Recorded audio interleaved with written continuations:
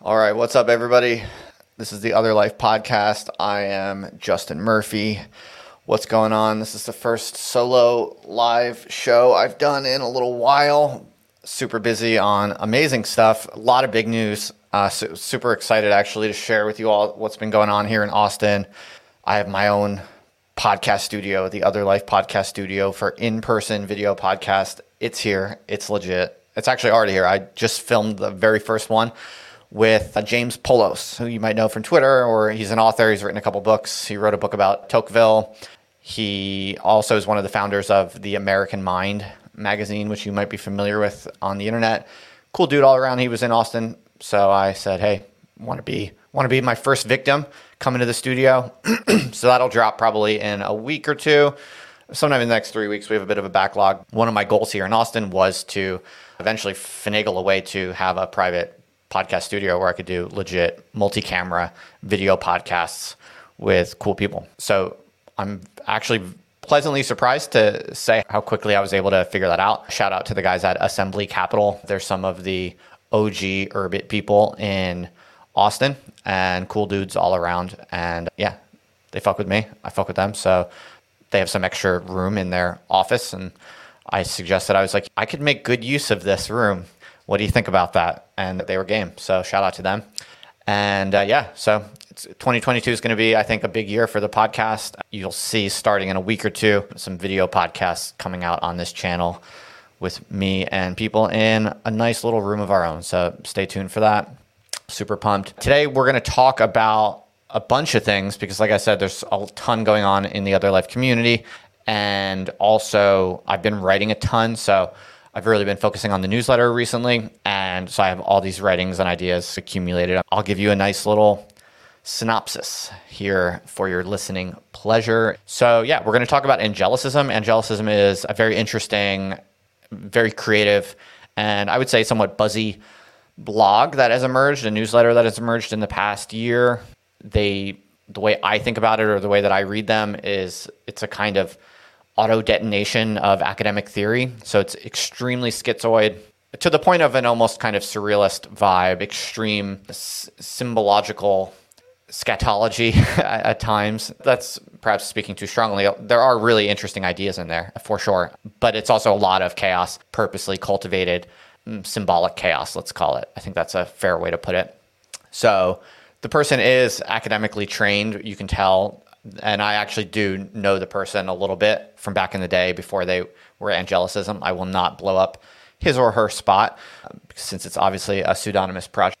But yeah, clearly you can tell from reading them that they're academically trained. And I think I make the argument in one of my recent newsletters that this is really the kind of unconscious or subliminal underwriting of the whole project. It seems very schizoid. It seems very anti-establishment.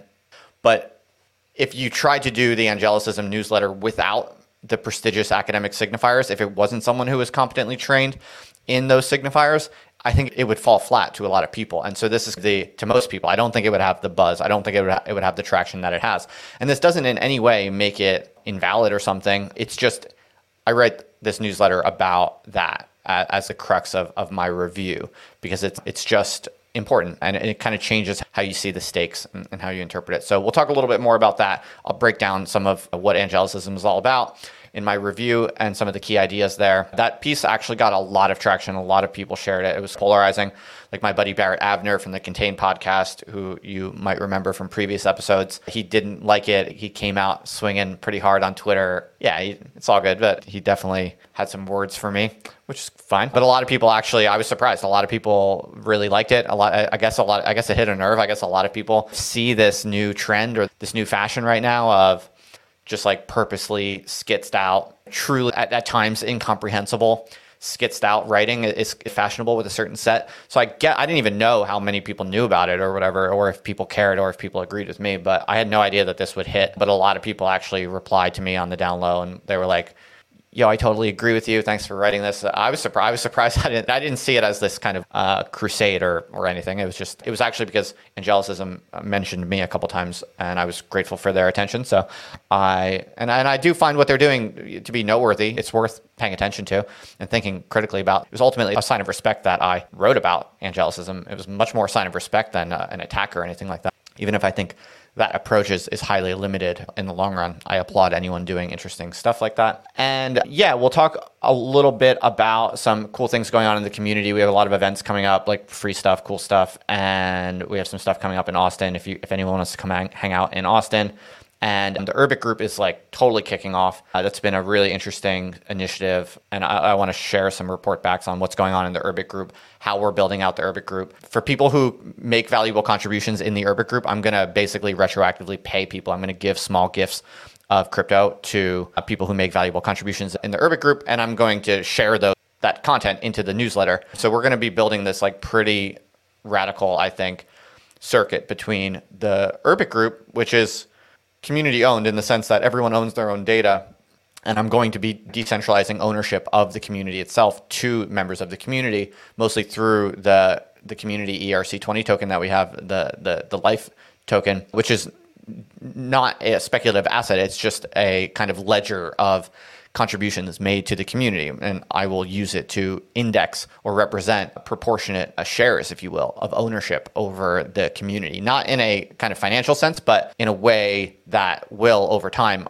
we will be able to actually program it such that the Urbit real estate that the group runs on will and should be owned by the holders of the Life token. So that's the vision, and I think we're super early days for all of this. It's all very new. It's incredibly new, but the only way to figure it out is to tinker and to play around with it. So I'm just thinking through what we're going to do with all of that. So anyway, so that's really kicking off. Like people are really writing in the group now. We have like more than 1,000 people. I want to talk about Milady. I don't know how many of you know about the Milady Maker crew, the Remelia Corporation. If you listen to one of the podcasts I did at the Urbit Assembly, she was repping Milady. They're a very strange, but not, I would say technically, literally, they are the only accelerationist kind of NFT art phenomenon happening right now. It's the only kind of digital art collective that's relevant on the internet right now that is explicitly accelerationist in the kind of Landian sense.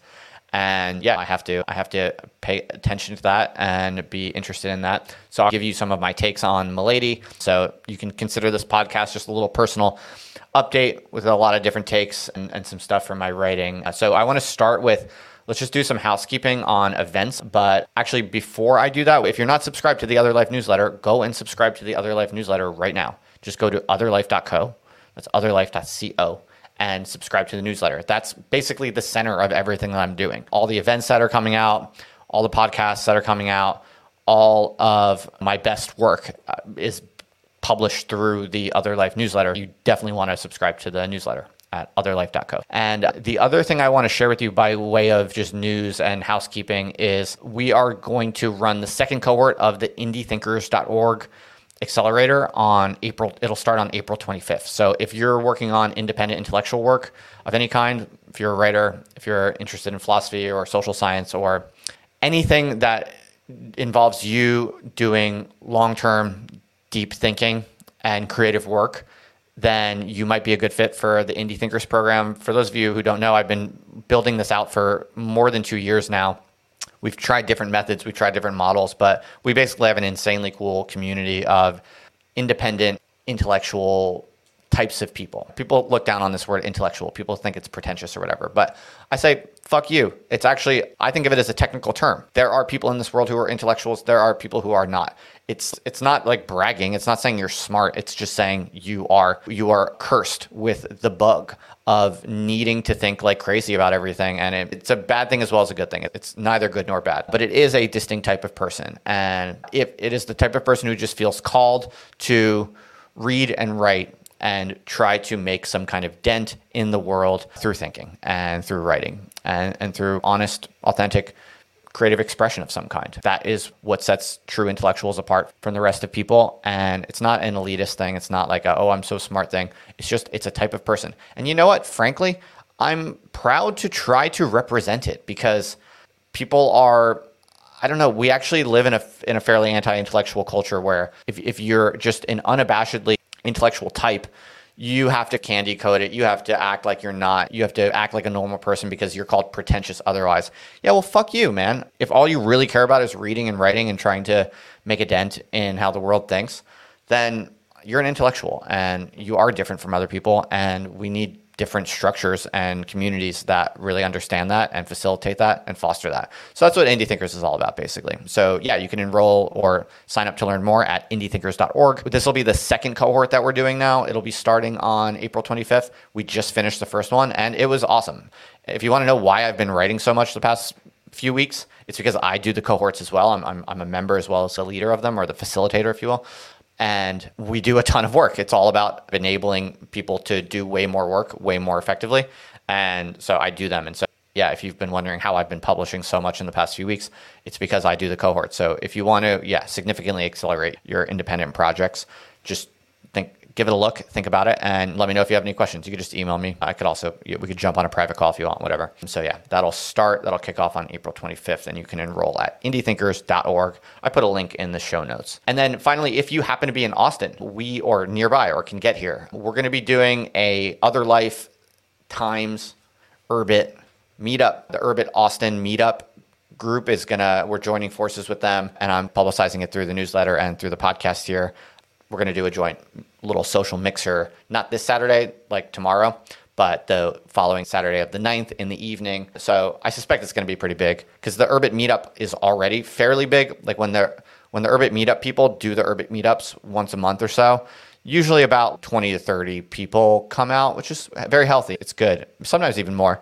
And then, but this is the first time that we're doing the Other Life /Urbit collab. And obviously I have a pretty big and growing audience. So I think I just put out the event invite yesterday in the newsletter. And I think we already have 20 RSVPs in 24 hours. So I think it could end up being pretty big. And it could actually end up being like big enough that it's going to be a problem. I'm going to have to find a venue and I'm a little stressed about it. But anyway, you just have to drop an RSVP. I forgot to put that in the show notes here, but I'll do that when I'm done with this. And just drop your email and you're welcome to come through if you want to. Anyone who follows the Other Life newsletter, whether you're into Urbit or not, just Other Life people, and then there will be Urbit people. But it's a super cool scene. So yeah, if you're in Austin, I'd love to see you on April 9th, Saturday evening. All right, so that's enough by way of introduction and housekeeping and all of that. Let's talk a little bit about contemporary theory culture and this kind of new internet wave. Obviously, if you listen to this podcast, that there is a massive proliferation of independent intellectual life outside of institutions. And obviously, I'm super pumped on that. I support anyone who's doing anything at all interesting and independent outside of institutions and on the internet. And whoever it is, if it's interesting and in any way, honestly, I give that a ton of. So I'm not like here to shoot anyone down whatsoever. I think the Angelicism Project is cool. I just think it's actually a really interesting case study. I think it's something that's really worth paying some attention to. So I want to go over what it is, what it's all about, why it's interesting, and also what I think it says about our culture and some of the limitations of contemporary kind of independent intellectual life and the current fashions. So what I'm going to do is I'm going to share my screen here, and I'm going to just show you my recent essay, and we'll just go through it. This is on otherlife.co. This went out last week to all the subscribers. And so what the first thing that I think you should be aware of, if all of this is like totally confusing to you, you've never even heard of what the frick is Angelicism. It's a really interesting newsletter, as I said before. It is a real kind of explosion of academic theory. What they're doing is incredibly unique and truly wild. Let's take a quick look at it, shall we? I'll show you the URL. There's a link in my essay, but the URL is cachedcobrazhousewriter.substack.com. I'm not sure how you pronounce that. It's the aesthetic that's popular is like all these crazy symbols, and the essays on Angelicism are things like, here's the headline you see when you first go to the Substack: "Somebody please Columbine the entire Drunken Canal editorial staff." And then it's stuff like, "We may soon never be here again," in all caps. There's Notes on God, The Vibe Shift, Water, and Ukraine. There's another, Somebody Please Columbine the entire The Cut editorial staff. So there's a lot of exhortations to Columbine people, reading notes on Kanye West and mathematics. It's like stream of consciousness style social theory, but on meth and totally skitzed out. Okay, so you get where I'm going. You probably have seen this kind of thing before. It's a bit of a fashion, and I don't mean that necessarily in a bad way. I just mean that in the sense of, this is Wet Brain as well. I like the Wet Brain people. Got to meet them over at Urban Assembly. Totally like them. They're hilarious. But look, folks, all I'm really here to say, and this is, I think, why this essay of mine, this review of Angelus, hit a nerve with a lot of people for good and for bad, is that there are limitations to schizophrenia, okay? Read Deleuze and Guattari. They're as skeptical and concerned and cautious about schizophrenia as they sometimes can be accused of glorifying it. And it's not hard to understand the trade-offs here. So schizophrenia is or let's say like schizotypal traits. Schizotypal refers to schizzed out, but not quite like clinical schizophrenia. So schizotypal attitudes and behaviors are very good at bringing with them creativity, smash through different boundaries and borders. And there's a lot of, just really creative possibilities that emerge with the schizotypal.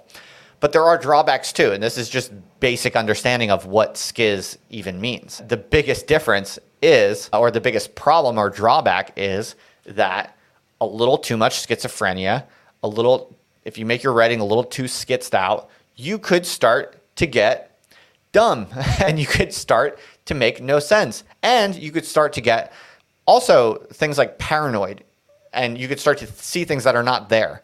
Okay, this is not rocket science. Everyone knows this when you think about it. And so really, one way to understand my essay is really, I was just coming out and saying, hey, stuff is really interesting. But personally, I get tired of it pretty quickly because, call me old fashioned, but I do like to make sense out of things. I feel like what is really radical and significant and attractive about theory writing is to illuminate things that were not illuminated before. And especially when it comes to the independent, creative, avenues that are available to us through the internet. I make the argument in my essay that it's much more exciting and attractive to me to actually try to help people see real things that have real practical traction. And this is not necessarily reducing the intellectual vocation to some kind of petty market logic or something like that. I'm not saying you have to commoditize intellectual work. I'm just saying that there is so much that is obscure and opaque that can be illuminated in a way that's clear and direct, and that actually empowers tons of people to fundamentally change what they're doing and to create new systems, create new lives, create new worlds, create new countries. There's just so much low-hanging fruit when it comes to being clear and direct, to rely on Apollo, if you will, rather than Dionysus. That, to me, all of the most exciting and powerful low-hanging fruit really is on the side of Apollo. And the Dionysus stuff, this Dionysian kind of purposeful, maxed out schizo approach to thinking and writing, it is fun and it is sexy and it's thrilling, and there is a place for it, no doubt. But personally, I just get bored of it pretty quickly. Like I don't really see too much of value other than the kind of cultural shock that it introduces, which is valuable. Just like Dada, just like Surrealism, someone has to do that stuff every so often for sure.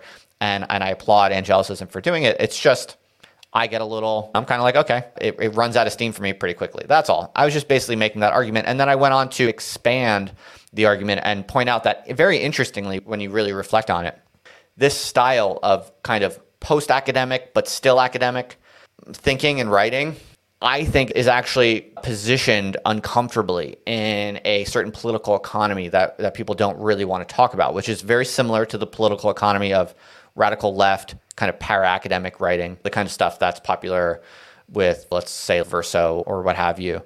One of the big pitfalls of a lot of academically trained para-academic radical left-wing thought in the past couple of decades is that it's so opposed to actually trying to help people because that's seen as apologia for capitalism. That's seen as ideology. You're just basically trying to tell people to pull themselves up by their bootstraps.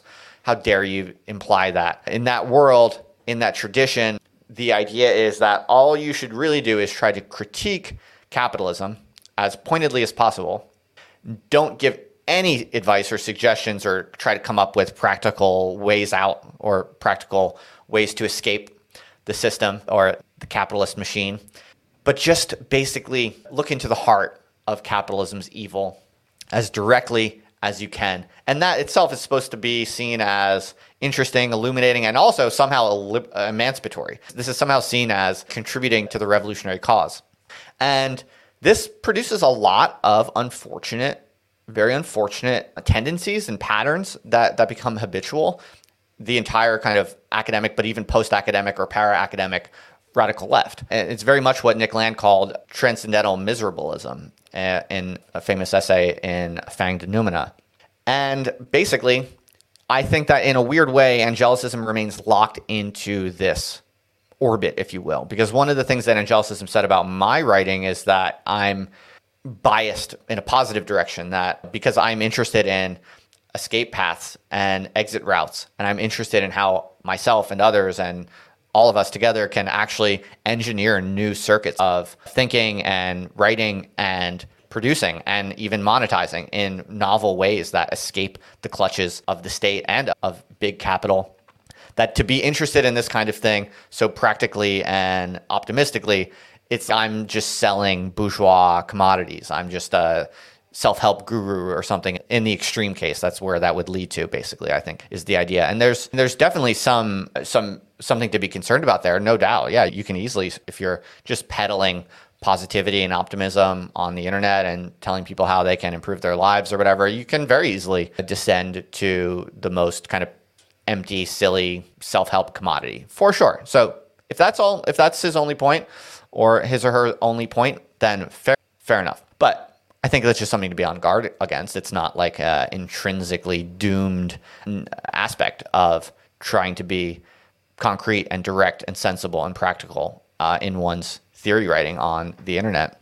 And on the other hand, I think what happens if you refuse to try to embrace exit paths and model them and share them and conduct them with other people, you remain locked into this transcendental miserabilist attitude. And I'm not necessarily saying Angelicism is locked into transcendental miserabilism. I don't know them well enough, and who knows, they could veer off into any direction and go in any direction. So I'm not overly characterizing them as that. I'm just saying that there is a real risk, and it seems like at least in some of Angelicism's writings, they are in fact trapped in this transcendental miserabilist orbit or circuit where they see any type of clarity and actually trying to gain traction on how the empirical world works, to model it correctly and accurately, to actually empower yourself and other people to find liberation or empowerment or improved welfare of any kind. They do tend to see this as somehow intrinsically biased or undesirable. And that's basically the gist of it. I don't want to totally belabor the point, but those are some of the big ideas that I present in this essay. And I go into a little bit the history of kind of para-academic left-wing writing. And something that I talk about towards the end is my own philosophy that I think is in strong contrast to the transcendental miserabilist attitude, which again, I'm not saying Angelicism is a total miserabilist, but I do fear that they are somewhat captured in that orbit. But another thing that I talk about is that one big problem with the schizo style is that you're not really able to build something big that could last forever and have impact. And so forgive me, but this is something that I'm really interested in. I want to have influence. I want to be remembered. I want to build something that will last for hundreds of years. I want it all. I am ambitious, and I think that's good and healthy. I think if you are a thinker and if you write and you almost intrinsically, it's almost implied that you want to change how people think. And if you want to change how people think, then why shouldn't you want to change how the future thinks to the maximum degree possible? I don't have any kind of like crazy delusions of grandeur. I don't think it's at all. I'm not saying I'm certainly going to, but sure, yeah, absolutely. That's how I think about it. And you know what? Actually, I just watched the Kanye documentary, and now I'm like, actually, I have delusions of grandeur, and I want to, and I want to go full out, all in on delusions of grandeur because it worked so well for Kanye. So yeah, part of me is actually, you know what? Maybe I will have delusions of grandeur, and I'll just totally say, fuck it, I'm gonna be the this or that. But no, honestly, it's not my personality really. So truth is, I'm a modest, normal dude about my own work or whatever. I don't think I'm God's gift necessarily, but I am shameless in saying that, yeah, I want to have long-term influence. I think any thinker or writer intrinsically should want that. And the problem with the schizo fashion right now is that I like all these people. No, I'm not throwing shade on anyone, but are you going to build something that is meaningful, that's going to stand the test of time? I really doubt that.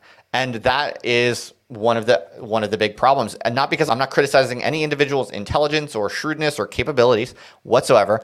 I'm just saying the schizo style is self-limiting in that way. It refuses to be focused and compounded. And you can argue that's part of its appeal. You can argue that's why it's sexy and why it's got a kind of cool X factor. And if you want to just go all in on that, be my guest. Nothing wrong with that. It's been tried. But and some people pull it off. If you're going to be Artaud, for instance, yeah, sure. Maybe if you're going to be Artaud, you will produce a body of totally skitzed out ideas, and you will still be read 200 years from now, and your ideas will be studied and respected they'll be mined with great dedication by readers for generations and generations to come. Yeah, Artaud could pull it off. Maybe a few others pull it off. So if that's your gambit, then all the power to you. And I would love nothing more than for Angelicism to be that, and happy to support. But the nature of this beast is that 99% of the young people who are writing and talking and podcasting in this style are never going to be read again. They're never going to be listened to again in the long-term future, just because most of it doesn't make sense. And if you're not able to forcefully converge on certain truths and then compound them over time in a way that is communicable and in a fairly timeless way, then your chances of ever surviving in the long-term meme pool is just much lower. Now, like I said, there's the path of Artaud. There are these other paths where you do it basically through the youth culture and through kind of sex and fashion, and that's like totally viable. If you can be enough of a superstar in terms of like being seen as a sex icon, or being so legendary in the stories people tell or the things you've done that are just dramatic or performative. Again, that is a way to enter in the human cultural canon and to stand the test of time. So I'm not the grandpa here saying don't be risky, don't be edgy. That's not at all what I'm saying. People who listen to this podcast know me. That's definitely not me. I love the wild stuff. When I say it's a little too risky to go the full-on skitzed out route, I'm not condemning risk or taking chances. Totally all about that. There's a much better chance of success if one chooses rather to be radical and risky in terms that are transparent and open and direct. Okay, so you could say there's a kind of Apollonian riskiness, there's a kind of Apollo's edginess, and then there's a Dionysian riskiness or a Dionysian edginess. And they can both be equally radical and provocative and badass and impactful and cool and on all of those things.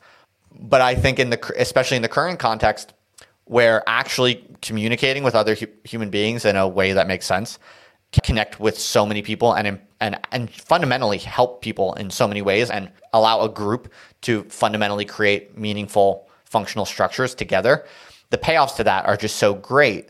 Whereas the payoffs to this like super hyper skitzed out style, the payoffs I think are just lower.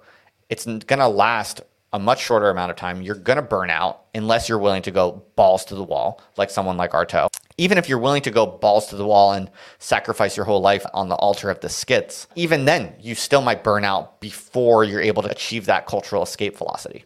So yeah, this is a friendly quarrel between myself and some of these people in the skitzed out wing of contemporary culture, where I'm just basically saying I think I'm much more excited by the opportunities available to direct, frank speech. And so I close this essay by talking about legible but imperceptible poesia. If you've been following my work for a while, you'll know that one of the kind of key concepts that I'm interested in from the history of political thought, Foucault writes about it a lot in regards to Greco-Roman culture, people like Diogenes, but also Jesus Christ, is this concept of which is usually translated into English as frank speech. But it's a very specific kind of frank speech. Okay, it's basically being super clear and super direct to such an extreme degree that it starts breaking social norms and starts getting you punished, more or less. Okay, so as Foucault explains in The Courage of Truth, it has a certain key criteria. There's a certain set of requirements for parrhesia to function. And parrhesia is, in my mental model, the perfect keyword for this kind of Apollonian radicalism, this Apollonian cultural radicalism, which makes sense and is clear and direct, but it's also chaotic and wild and truly unhinged and radical. But most importantly, it has demonstrable, predictable effects.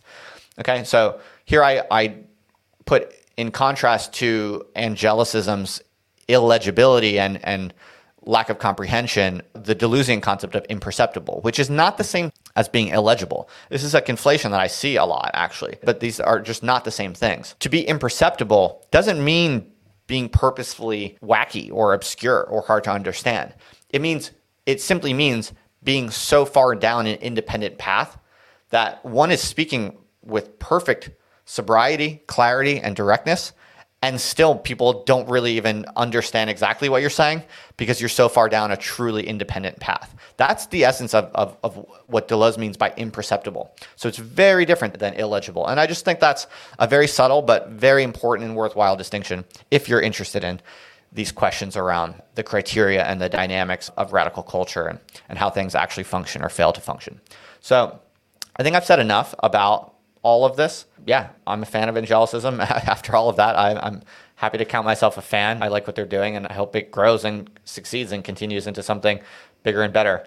I just think that at a time when the schiz is becoming so popular, I thought it'd be fun to be the critical wet blanket who comes along and says, yeah, it's not all roses and rainbows, really. There are actually big trade-offs, big problems, and big limitations with the radical Dionysian schizzed out approaches. And I guess on some level, I just got a little tired personally of stuff that makes no sense, basically. So I just made the crazy argument that maybe you want to actually focus on making sense. That could be interesting. All right, enough on that. Let me talk now about Milady. So I wrote in this newsletter that I put out just a couple days ago about many things, but one of them, the lead section in that newsletter was the Miladies. So yeah, let me talk about this. Oh, actually, before I forgot to mention this at the very beginning. I'm going to be in New York City for a few days around the weekend of May 20th. So if you're in New York City or in that area, I have some official business, like there's going to be events and stuff. I'll be speaking at some things or doing some things. I'll let you know details when I have them finally, but I'm going to be there for a handful of days. And if you want to invite me on your podcast, I'll probably come on. If you have a venue or you have something going on and you want me to give a talk, just let me know. Sign up to the newsletter and then hit reply and send me invitations or whatever. I'm happy to. I want to make a lot. I have a little baby now, so I'm not able to travel that as much as I'd like. So if I'm going to be there, I want to go hard and just get a lot done. So just follow the newsletter and I'll send things out if you want to come hang out. All right. But moving on. So yeah, the Milady NFT collection is pretty interesting. Of all the stuff going on in crypto, it's the most, other than Urbit, it's the most interesting project in my eyes right now. And in fact, of course, the Milady crew is on Urbit, which makes total sense, similar vibes. And if you ask me, first of all, let me maybe show you. So this is what the Miladies look like. This is Milady. I have one. The price has gone up significantly in the past few days, so I'm like thinking about buying another, but I'm not that rich, so I have to think hard about these things. I'm not a big baller yet, so I have to think hard about whether or not I can justify it to my wife when she starts looking over the finances. If I can say with a straight face that I spent 0.6 ETH on Milady, am I prepared to make that argument yet? I'm not sure that I am, but I want to. Yeah, so these are what they call like a neo-chibi aesthetic. I don't even know what that is. It's like Asian or Japanese or something. And yeah, so it's an NFT set of 10,000 and it's these like little Asian girls basically, and they have all different kinds of styles, all different kinds of jackets, and some have face tattoos, some have different earrings. And yeah, so this is mine. I just bought the cheapest one when I decided I was going to buy one. I just bought the cheapest one, and little chick with a Western jacket. And yeah, so I bought it for zero point 0.1 ETH 2 weeks ago. And now the floor price of the set is like 0.6 ETH or something like that. Not bad, about a 6x, roughly, something like that. I don't know. Maybe not quite that much. I might be rounding up. But okay, so why am I talking about this? Why is Milady interesting? If you actually go look into the gang and the community, they're totally skitzed out accelerationists, basically. And so I don't know too much about the founder of the Remilia corporation that does these, and I don't want to spread rumors or whatever. So I'm going to not say much because I don't know too much. But I did when I did the podcast with Soph, and we talked about it in there. If you want to learn more about kind of the vibe of Remilia, you should go listen to the Other Life podcast like 4 episodes ago where we talk about it. And basically, I don't know this for a fact, but I from what I gather, I think that basically the founder of the Remilia Corporation, I think is like a mad genius kind of person who I don't know them. I've DM'd with them a couple times, so I can't endorse them. I can't say anything good or bad. I just don't know them enough to say anything. But the vibe I get from the founder of Remilia or like the CEO of Remilia is just like some chaotic, dark, mad genius vibes that I don't have to endorse or reject to say that this is, I think, the essential kind of dark truth of crypto. That is precisely the truth of crypto that's being systematically underrated right now. And my friend Jeff Lewis, the venture capitalist who is here in Austin, he and his partner are known for this term or this concept of what they call narrative violations. So his venture capital firm called Bedrock has this kind of founding manifesto that's all about what they call narrative violations. And that's their investing philosophy. They look for projects that defy some kind of dominant narrative. And it makes sense. And they explain how they think that through. But I like this phrase of narrative violation. And to me, the meta narrative of crypto right now is GM, WAGMI, we are going to make, it's this like super happy-go-lucky, we're all going to get rich, we're all going to liberate each other, we're all going to be happy, and it's going to be perfect rainbows and roses. This crypto thing is just going to make everyone happy. It's beautiful and wonderful. Meanwhile, people are getting super rich, tons of back channeling, exploitation of public perceptions, people getting rugged all the time. And so there's this super happy-go-lucky gloss on top of our still infantile crypto culture. And to me, the narrative violation of crypto is anything that points to the dark, unhinged, maniacal, crazed, chaotic, and techno-capitalist intensity that is truly at the core of crypto, which is not a pretty thing. It's not necessarily a bad thing. It is what it is, and there's going to be good and there's also going to be bad. It's going to be hyper intense. It's a hyper brutal kind of increase in efficiency, in the efficiency of capitalism itself. And so this is going to bring a lot of the good that's been associated with capitalism, but it's also going to bring a lot of the bad that's associated with capitalism. And the fact that no one in crypto is really leaning into and really embracing or expressing the dark side says to me that the culture is systematically overpricing that which is happy and rainbow colored, and it's systematically underpricing the dark reality, the chaotic realities, the accelerationist realities. And so to me, this is nothing to do with some kind of philosophical endorsement. I believe in this or I believe in that. No, it's just there is a technological reality and a social reality to the cryptocurrency revolution. A substantial part of that is fundamentally dark in nature. It's brutal, it's chaotic, it's uncontrollable, it's frightening. And therefore, you have to expect that a big part of crypto moving forward is going to be crazy people doing crazy things with some negative consequences here and there that are truly unhinged and truly crazy. And no one wants to talk about this right now. It's all roses and rainbows and GM and we're going to make it. So I'm interested in anything that breaks that narrative of GM and rainbows and roses. To me, the Miladies are an example. If you go look at the community on Twitter or in the Discord, go look into the people who built it. They're explicit. They like danger. They like violence. They like accelerationism. They have this truly dark, twisted, antagonistic, highly pseudonymous, but also intelligent and sophisticated kind of hive mind insurgency against the status quo mentality that, again, I'm not saying necessarily that I like it, because I genuinely think it's there's going to be weird things coming out of it, maybe even some violence, maybe even some death. I do think that these are live wires in crypto culture that are going to happen eventually, because crypto is crazier than anyone wants to admit. It's much more significant and more for the bad as well as for the good than anyone wants to admit. And so I am interested in that which breaks the narrative mold of crypto right now. I'm interested in the narrative violations in crypto that publicly represent the darkness and the chaos and the danger that is sure to unfold. And that's why I bought a Milady a couple weeks ago.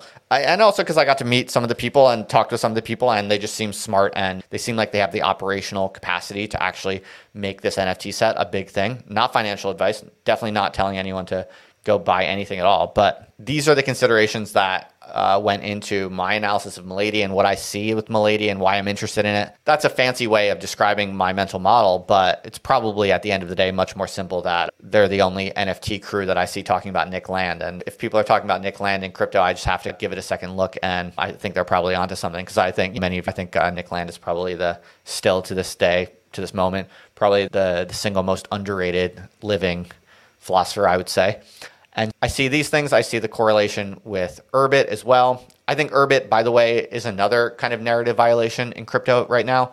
I think Urbit actually is way more positive and emancipatory and lighthearted than people think. But from the outside, from people who don't know about the Urbit culture, a lot of people still associate it with the controversies around Curtis Yarvin and the seemingly kind of dark image or reputation of Curtis Yarvin. And so it still fits into this portfolio of bets that I'm making around the dark underbelly of crypto, because that's how it's seen still. That's how it's perceived. There's, in other words, I think a major bias in contemporary culture, how the market perceives Urbit. There's a major bias that's leading the market to underestimate and underprice the value of Urbit. So yeah, I wrote a little bit about that in this last Signs of Life newsletter. I also wrote this long essay, not super long, but several lines about Bhad Bhabie, the rapper Bhad Bhabie. I don't know how many of you even know who that is. But as I said, I studied, in the past couple of years, I've studied hundreds of commercially successful creators to understand the various different paths to power that people pursue. And this is honestly, I think, one of the craziest stories I've ever studied. If you don't know, Bhad Bhabie was brought onto the Dr. Phil show at 13 years old by her mother because she was such a crazy youth. The episode that she was on Dr. Phil was entitled, "I Want to Give Up My Car-Stealing, Knife-Wielding, Twerking 13-year-old Daughter Who Tried to Frame Me for a Crime." Okay, that's the mother describing Bhad Bhabie. At the time, her name's Danielle Bregoli. So she goes on Dr. Phil at 13 years old. And she's basically just trolling Dr. Phil the whole time, like totally dunking on him. She's a wild, ungovernable young lady, basically. And at some point, she threatens the audience is making fun of her, saying something about her. Those shows are so crazy, by the way. The whole Dr. Phil, Jerry Springer model is insanely exploitative and just disgust. It's insane to me that was ever a thing, and that boomers thought that was like totally normal and cool to bring on 13-year-old kids to a public television show and humiliate them. Like, that should be like a capital crime. That's just absolutely insane and psychotic. And then the boomers look at the zoomers and they say Miladies are psychotic. The Milady gang is psychotic. Dude, Dr. Phil and the normalization of absolute psychosis at the network news level is the really insane and dangerous thing in any event. One of the famous things that Danielle Bregoli says on Dr. Phil is, she says to the audience, she says, "Catch me outside, how about that? Catch me outside, how about that?" She like slurs it like that. "Catch me outside, how about that? Catch me outside, how about that?" And she's basically saying, yeah, fight me in the parking lot, I'll fuck you up. And that went mega viral as a meme. And this was back in 2016, so not that long ago, but several years ago. And that meme of her saying, "Catch me outside, how about that?" It went so viral that she basically got a record deal as a rapper. The reason being that a DJ remixed her saying, "Catch Me Outside." How about that? He remixed it into a single, which went like to the top of the charts. And so an executive from Atlantic Records called her up like a few days later, and she had never made music before. She had never rapped before, but didn't matter. They signed her to Atlantic Records. And then she made like some music or whatever. She'd learned how to do it. And then years later, she went back onto Dr. Phil and she told him, she said, "I made you, Dr. Phil. You were nothing before me. I made you famous." And she's right. Like, she became so massive from that one viral hit that it probably was the single most famous bit of Dr. Phil ever. So in that way, she's right. But anyway, she never let go of the Dr. Phil beef. To this day, she does YouTube videos where she's talking about Dr. Phil this, Dr. Phil that. So she's milked that for all that it's worth. And she has platinum records. Like, she wasn't just like a fluke. She made multiple records as a rapper and they sold well, which is just a totally insane story. And yeah, I think it's inspiring for people who are ungovernable, crazy people, that this is a interesting path to totally dominate your haters and the boring bougie exploiters. Let them try to humiliate you, and then when you're on their stage, you just pull a Diogenes and you totally shit on them, and then you skyrocket to the top based on your ability to do that. I think it's honestly a pretty cool story, and in my own way, I find it inspiring. Of course, I'm not a 13-year-old girl, and I have no interest in rapping, despite the short-lived career of Lil JB, but I find that to be pretty inspiring. Anyway, I wrote about some other things, but like I said, I've been writing too much lately. I've been writing so much lately, I can't even fit it all into this podcast for the week, so I'm getting a little tired. I'm probably just going to wrap it up, but I want to remind you, please go ahead and subscribe to the Other Life newsletter if you're not already. That's where I publish my best stuff, and it's growing fast now, and I'm super pumped. So I'm all the good stuff, and we have an awesome private community kicking. That was the final thing I told you I would talk about before we wrap it up. Is the Urbit group is basically totally kicking off. About 2 months ago, there were only about 500 people in my Urbit group. And 2 or 3 months later, there's now about 1,000. So in the past 2 months or so, 2 or 3 months, I guess maybe 4, I'm bad with time, somewhere around 2 to 4 months, I've onboarded, not just given a planet to, but actually gotten into the group. So they're on the network and they're using it, at least 500 people, maybe some more that don't show up in that figure. So my group has doubled in size in a few months, and that now makes it certainly, I would say it's got to be certainly the fastest growing group. So it's pretty exciting. And what that means is we now have like a lot of people in the group where people are writing. And I'm really beginning this process of, over time, I am going to be distributing and decentralizing ownership of the Other Life community to the community. And so, for instance, something I'll show you is that a few days ago, someone wrote the Urbit group has its own private group blog. So it doesn't go out to the public internet. There's 1,000 people in the group. So you're basically writing to it. You have an audience of about 1,000 people. Anyone can post to this group blog who's in the Urbit group. And what I've told the community is, if I find something in there that's really cool and on brand for my audience, I might just take a quote or share it. I might curate it and post it to the Other Life newsletter. And what I said is, if you write something in the open group blog on the Urbit group and I use it, I feature it in my newsletter, I'm going to pay you crypto retroactively. And to me, this is like a very exciting, and this is a very natural kind of next step to decentralizing ownership of the community. Because what it basically means is people in the group can just have fun, think what they want, read what they want, and write what they want, share what they want in the group. And just by having fun and sharing valuable ideas or insights or interesting content in the group, if it's really interesting and you're adding value to the community, to the Urbit group, especially if I can use it in some way, like for a larger audience, then you deserve to reap the rewards of that because you're adding value to the group. So therefore, there should be value that accrues to you. And this one time, I just threw the guy ETH, but where this really goes in the long run is I think I'm going to start paying in the community token, the life token, because then what that means is really pretty profound if you think about it, because what it means is that if you're a writer or someone who, just has interesting, crazy ideas in philosophy or social science or internet culture, the stuff that I write about that the group is implicitly organized around, you can basically just join the Urbit group, share everything you're doing, share ideas, engage in conversations, just basically live and think and have fun. And if it's good stuff, then you'll be accumulating life token. And if that group continues to get better because you're adding value to it, then your wealth should accrue as well in the long term. Again, it's not a financial play. It's not like a financial asset or a speculative asset or anything like that. But that is the logic and when you start thinking about how that connects with the primitives that define Urbit, it becomes a kind of very exciting, almost to the point of you have to pinch yourself, because think about it. Let's say I donate my Urbit star that basically sponsors all of these planets. Let's say I donate my star to a multisig that is controlled by a sample of kind of leading members of the community. And all the decisions about what to do with that star and the actual ownership of that star is owned by the multisig. So I no longer own the star. I no longer own the group. It's literally a group within the group that owns the group, okay? But all decisions that are made for actually doing anything with the group could be subject to a vote by people who hold the token. And at that point, if you were to get all of those parameters designed intelligently and correctly, then you would have a bunch of people, okay, who own their own data. They have complete control over their own data. They have complete privacy.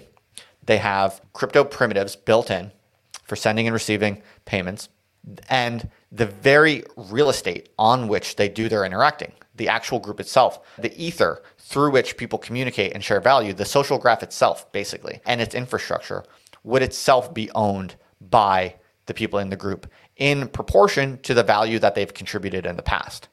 Only on Urbit are you going to see communities that can say all of those things. Only on Urbit are you going to have these truly and strictly community-owned communities where the members literally own the very real estate that they're operating on, living on, and adding value to.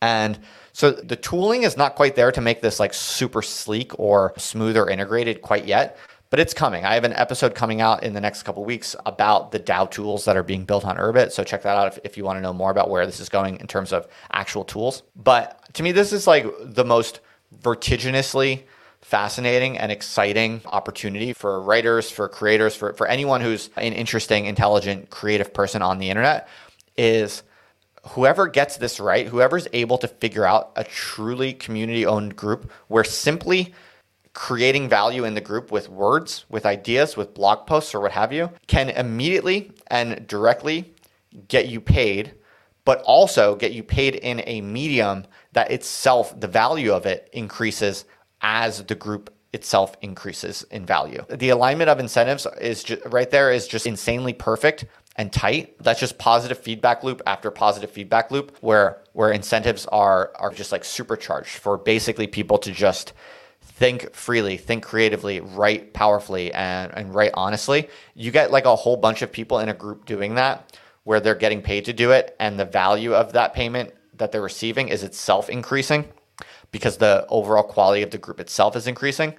That's a recipe for value creation that's just like mind-blowing. And like I said, we're early. No one's like fully figured this out yet, but whoever figures it out on Urbit is going to be, I think, light years ahead of anyone who figures it out somewhere else, like on Discord or whatever, just because only on Urbit do you actually own everything in the whole stack. And is it possible for a DAO to own everything in the whole stack? Yeah, that's where my vision is going. That's really what I'm thinking about. That's the end goal that I really see for the Other Life community. I'm currently calling it the imperceptible country is the code word that I'm using for this project in my mind, and also in some of the public writing that I've been doing around this. It is actually something that you can check out. It's just a draft at the moment. It is actually open, but I'm rationalizing some of my other things and I'm not super hyping it quite yet. But the way I'm thinking about it is it's basically just the average Substack newsletter or whatever always has a paid option. And it's usually the way people do it is if you're a paying subscriber, you get like an extra set of newsletters each week. Perhaps it's like more valuable stuff, it's private stuff or whatever. I don't really want to do that because, like I said, I'm interested in sharing my ideas as widely as possible. I want to grow the audience.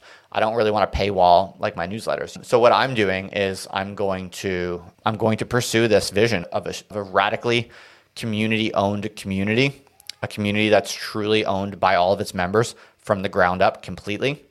And I think that is really the most promising vector that leads towards this idea of network states and cloud countries. And to me, that's really the long-term vision. And I think my community is just insanely cool and badass. And I think I think the Other Life community is honestly better positioned to create a new sovereign country than perhaps any other group or organization or cooperative right now, simply because if you look at all the other ones, like if you look at CityDAO or you look at Praxis, and I like Praxis, I'm friends with those guys, I support Praxis, I think I'm a member of Praxis. And so I think many people are going to make great progress in this collective adventure of trying to form new sovereign political entities. But the big problem with those other organizations is that when you try to build a project around the concept of building a country, you're not really harnessing an organic, dynamic cultural energy.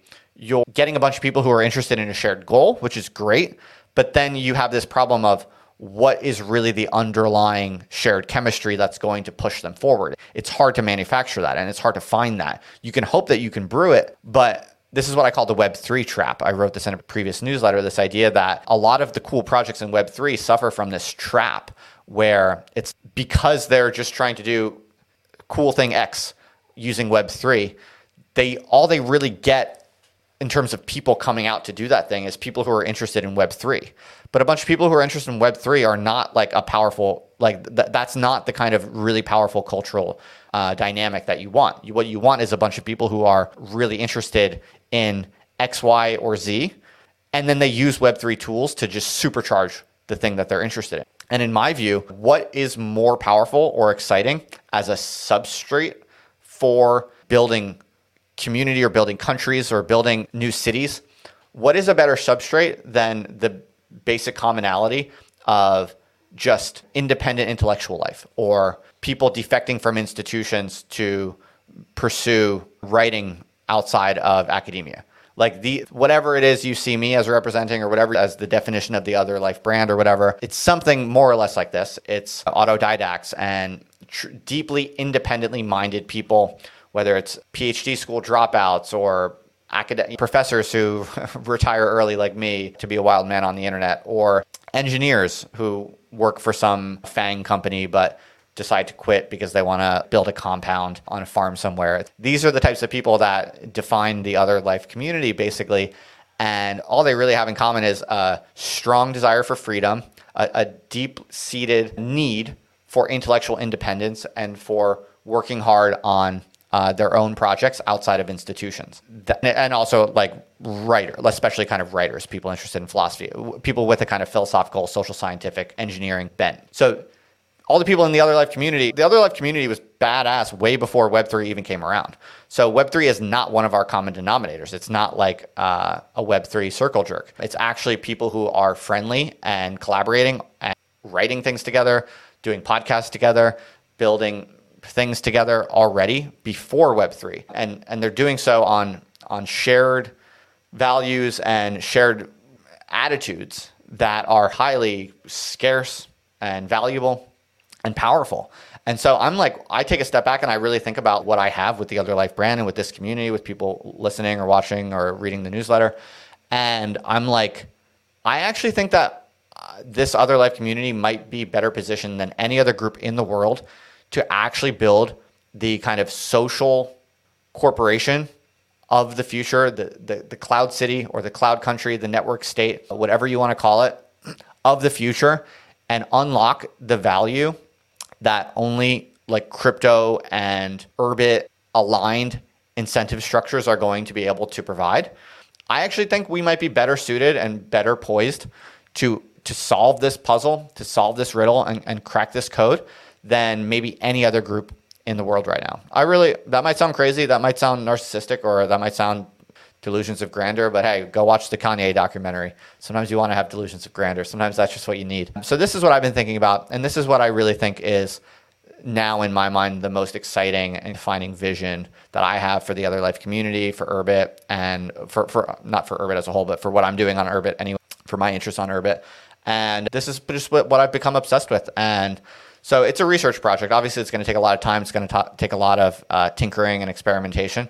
But the code word for this project is the imperceptible country. You can learn more about it at imperceptible.country. I'll be explaining more about how I see it working and designing it with you all over time. But you can technically join now if you want to.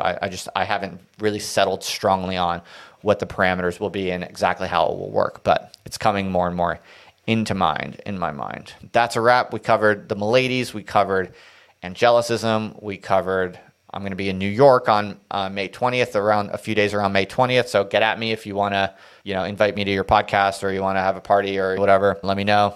And and at the very least, go subscribe to the Other Life newsletter, because I've been writing a lot on there, and that's really the focus that's the centerpiece of the whole community. So to stay tuned for everything, I really just encourage you to subscribe to the Other Life newsletter.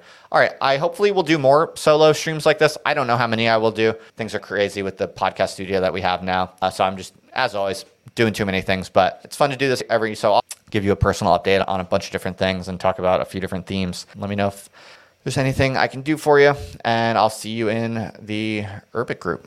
All right, folks. Over and out.